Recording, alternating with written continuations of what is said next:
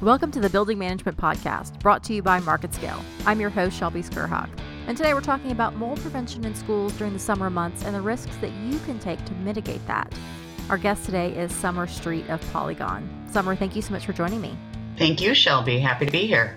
So let's talk about this issue because I think it's something that doesn't necessarily come into mind until you see some of these news stories. There were several schools that came out. Some stories I saw in Pennsylvania, for example, that school openings had to be delayed because of this problem of mold in schools. So tell me a little bit about what the issue is. I mean, what specifically is proliferating this mold that kind of, I guess, comes about during the summer months, and then what's the type of risk that lies for children and adults in the school, and a little bit of what Polygon does then. Well, sure, yeah. So typically, educational facilities, just like any facilities that tend to be seasonal, when they shut down for the summer season, for example, oftentimes they really don't consider the air and the condition of the indoor air quality. If you are not actually making sure that you have enough dehumidification and cooling in your facilities during the layup time. We call it a school layup, for example, because essentially the school is closed and it's just trying to maintain the environment at the lowest cost, for costs of power and those sorts of things. But a lot of oversight, I think, happens when you're trying to save money on power and electric and utilizing your house HVAC systems.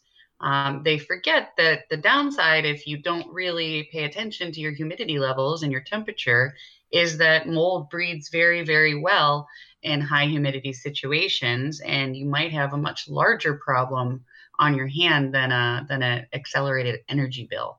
This specific case we're talking about is in schools, but it seems like any building that goes on any type of furlough or anything that sits idle for a certain amount of time is susceptible to this, right? Oh, exactly. And of course, you're going to see more risk in higher humidity areas, such as the Northeast, the Midwest, the Southeast. You get a little bit drier in the Southwest area, so perhaps not as much exposure, but still something to consider depending on the kind of season you're having. But yeah, every kind of facility is certainly at risk if they are not conditioning their environments to prevent the kind of situation where mold likes to grow. So let's go into a little bit of the specifics then. So what are the things that mold loves? Oh, well, mold loves humidity. It likes water. It likes to be dark, and it likes heat. So all of those things together create basically a perfect storm of an environment where mold just loves to proliferate. So, for example, if you have, let's just say you're in the Northeast, let's use Pennsylvania or many of the other schools that we've seen in this sort of epidemic this year of mold growth. But if you have an environment where the temperature is over 70 degrees, you've got a high dew point, more than a certain amount of relative humidity in the air, and then, of course, no air movement, no airflow, that's the perfect environment for mold to start to colonize. And that can happen within 72 hours of having that type of perfect environment. Any of those specific conditions that are lowered can stop the growth of the mold. So it's very easy to prevent it. It's just a matter of thinking ahead and spending the money and the time planning to avoid those, the perfect storm, if you will. So it can begin very quickly. So within 72 hours, then the if you've got conditions for 72 hours, then that can be an environment where mold can start to grow. If the conditions optimize, then, so if it gets cooler or if there's light in the building or anything like that, that doesn't certainly reverse the growth. It just temporarily stops it. Am I understanding that right? Yeah, exactly. We would call it stabilization. So, let's say you have the ideal conditions for mold growth. Mold perhaps has started to bloom, so you're starting to see some spores. If you take action at that time, you'll definitely be able to stabilize the environment and stop it from really continuing to bloom. And then you can have sort of a remediation situation, and then you hold the conditions to non-favorable to mold growth, and then you're pretty much safe at that point. How much of the mold growth is unseen? Is unseen? Oh well, there. That's again where we go to the dark, gloomy places. Oftentimes, a lot of it's unseen because it does like to hide under surfaces on occasion. You know, something like a wall covering or under tiles, in books, that sort of thing. So you will really have to have a professional if you do see mold. I mean, if it's really, really obvious, we don't want to sound like people can't make their own good educated decisions. If it's really quite obvious that the mold is growing in only one particular area, you might be okay.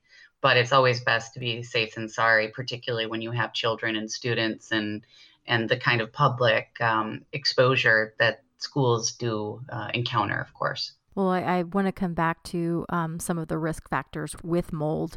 Going back to what you were saying about having good common sense about what you're seeing, I guess what are some of the DIY very first attempts that you can make, that building managers can make to try to contain that at the very beginning? Well, bring the temperature down if you can.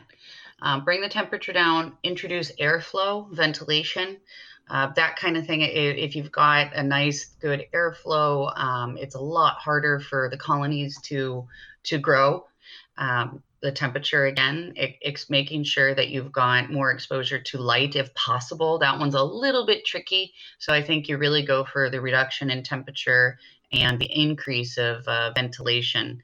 And of course, then if you have your own sort of dehumidifier as a DIYer, starting dehumidification process to pull that moisture out of the air is always a good place to start.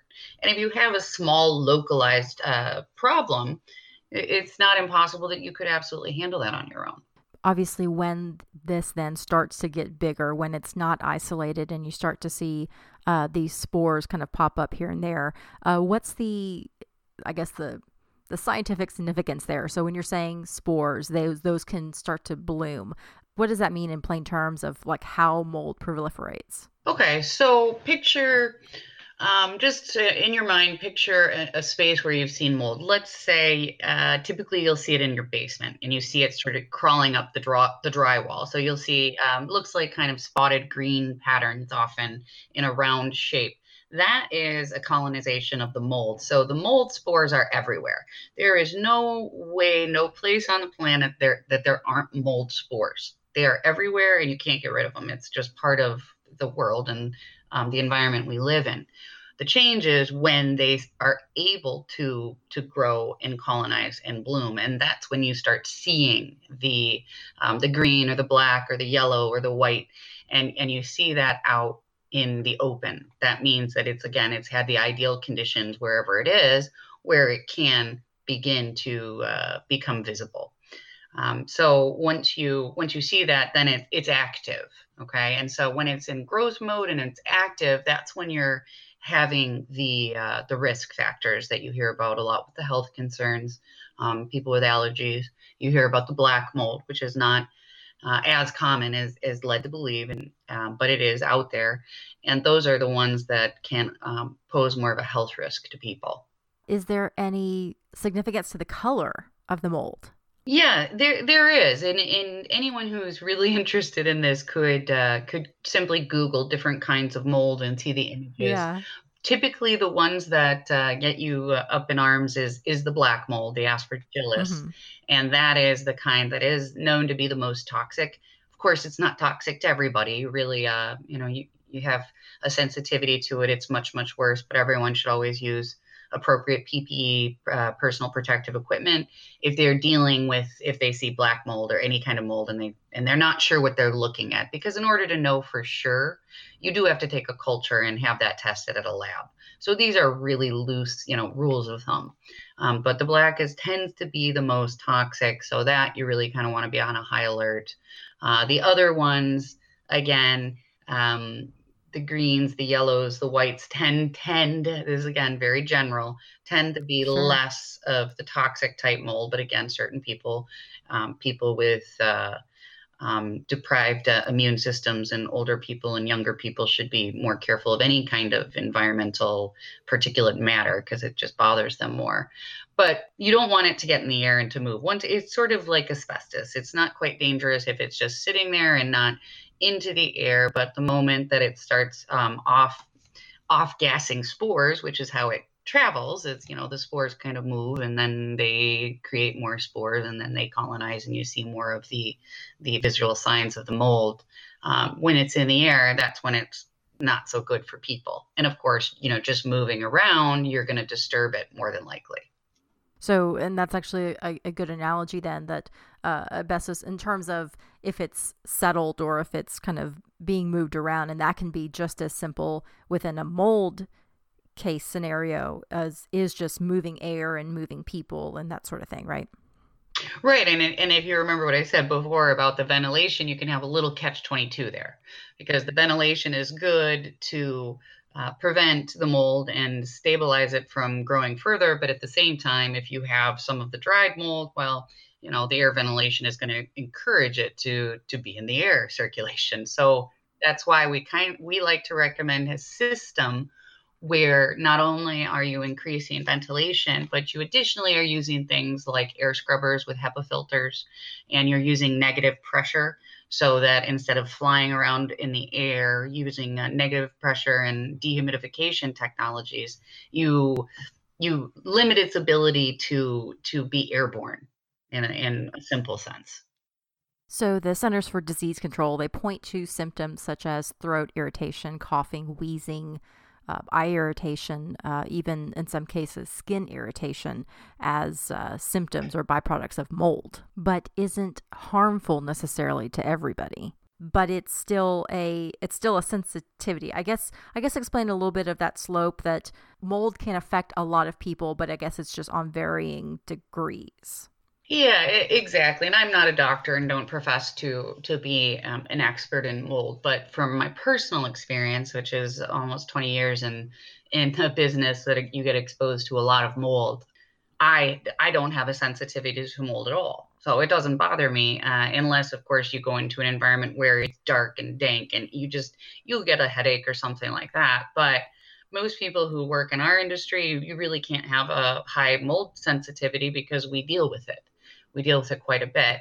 But when you see people like the people back in, oh gosh, it's probably been 15 or 16 years when you started to see all the lawsuits coming out of Texas with dogs passing away and people having very severe reactions to the black mold.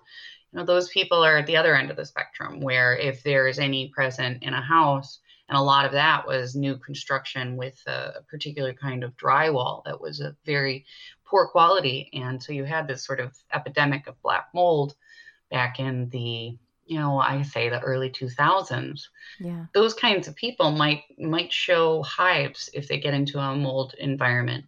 They might immediately get a bad headache. And then the symptoms can range from there. But in my experience, most people have a pretty high tolerance to those kind of really extreme reactions. I think most people are probably right in the middle of the road. Well, and that's where you'll see those varying reactions. And so I remember about that time I was in college, and some of the college dormitory and housing, a lot of this black mold started to show up in places. And some people, it would drastically affect them, and others it was nothing. Exactly. So it's not a matter of whether or not it was there. I mean, obviously it was there, but to what degree are you susceptible to it? That's it. That's exactly true. Which is the same for most allergens. Yeah. Which is why it is certainly something to be concerned about. Is it cause for panic? I think not. I think a lot of companies and people certainly capitalized on that fear, and we don't like to promote that kind of fear response, but we certainly know that a lot of people have it. And I think part of the real issue with the schools is there's so much exposure for them, PR wise and publicity and all this sort of thing, that they really are going to have a zero tolerance for it, regardless of if it's really a health issue or nothing that you should get panicked about. They're still going to be exposed to that because you've got the kids, you've got the Right. parents, you've got the people that are worried about it. You're going to have some people that are susceptible, most that aren't. So they're really in a really kind of precarious spot. And I think that's why it's so important that they get ahead of it, because they have not only the remediation costs and the stabilization costs and the cost of moving students, but they have this goodwill. They're supposed to be taking care of these kids and not exposing them to something that people might interpret as toxic. Right. Exactly. Well, so getting ahead of it, then, like you said. So, what are some of the things that building managers should be doing once it's gotten past the point of a small area and it's out of a DIYer's hands? What are some of the things that take place when a company like yours, comes in to try to help alleviate these issues? Well, sure. So the first thing really is always stabilization. So you go, you figure out what's going on, you take your readings, you figure out what's going on with the moisture, the relative humidity, the temperature, the airflow, all of those things. You get a handle on that, which takes little to no time, just some readings with the proper equipment. Then you begin to stabilize the environment. Obviously, you set up containment. If you have a building, for example, where only one wing is exposed or is showing problems and there's no indication anywhere else, well, you set up containment so that there wouldn't be any cross contamination between.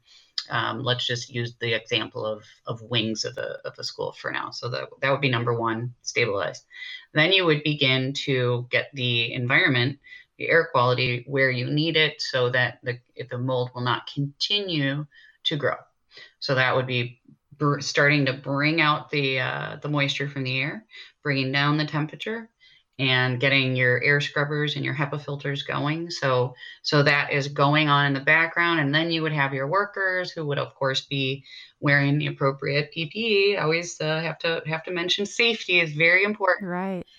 And then they would simply clean the areas of the mold. And for the most part, depending on the surfaces, most surfaces aren't terribly porous. So simply cleaning it with the appropriate fungicides and those kinds of cleaners is going to do the trick. If you have porous materials, there are some situations where it might be just easier to replace those. We do try to restore as much as possible rather than replacing things that can be easily cleaned. And then once you have all of the visible mold gone and you've got everything in the right temperature ranges and humidity, well, as long as you keep it there, then you should be okay. And that's the part. If you start with the right conditions before you have the problem, that's really the best way, because then you never have a problem. Because let's say they close for the summer and let's say May or June, that's 3 months, 3 or 4 months that you have to make sure that you've got proper conditions. So you have to make a decision. Do you want to utilize your house systems, so your permanent HVAC systems and your air conditioning, or do you want to look into a temporary solution using external equipment? And there's some cost benefits to using a temporary solution, amongst other things. But it's simply something that if they prepare for it, shouldn't be a problem. Are there assessments that can be done to test the humidity levels, and basically the susceptibility of your building to mold, even if you haven't seen it yet? Absolutely. That's a good question. Yeah, and many companies would go in, and everyone would like to do that first. So they'd say, okay, we're concerned that we could have an issue, want to get ahead of it. So you come in, you do you investigate the entire site, you check, like you said, you check the air conditions, you check how well their systems work. Utilization of their systems, and then we could even do, and other companies could do as well, is providing what would it cost for you to utilize your permanent systems. And don't forget the risk of utilizing your permanent systems all the time. For the more you use them, of course, the more quickly they wear down. So you've got some obvious costs and energy, and then you've got your hidden costs of just utilizing equipment when it would probably like the 3 or 4 month break. Right. Then you can compare that to the cost of renting equipment that you would use for those 3 months. Your desiccant dehumidifiers, your HCUs, which is a hybrid desiccant dehumidifier that's extremely energy efficient. And these things typically will sit either on top of the building or they'll sit outside of the building, and then they'll be ducted in. So the air that's created by these machines is then ducted into the building. So it's very easy to drop off and pick up, and you shut the spool down, drop it off, you turn the spool back on, you just pick it up, and then you do the same next year. You can look at those costs and decide what's the best solution for the particular facility. Well, fantastic information. I really do appreciate all your time and expertise, Summer. Thank you so much. Well, thank you. It was a great interview. I appreciate it. And thanks to you listeners for listening to today's episode. If you'd like to find out more or listen to previous episodes, you can head to marketscale.com/industries. Subscribe to articles, podcasts, and video. Until next time, I'm your host, Shelby Skurhawk.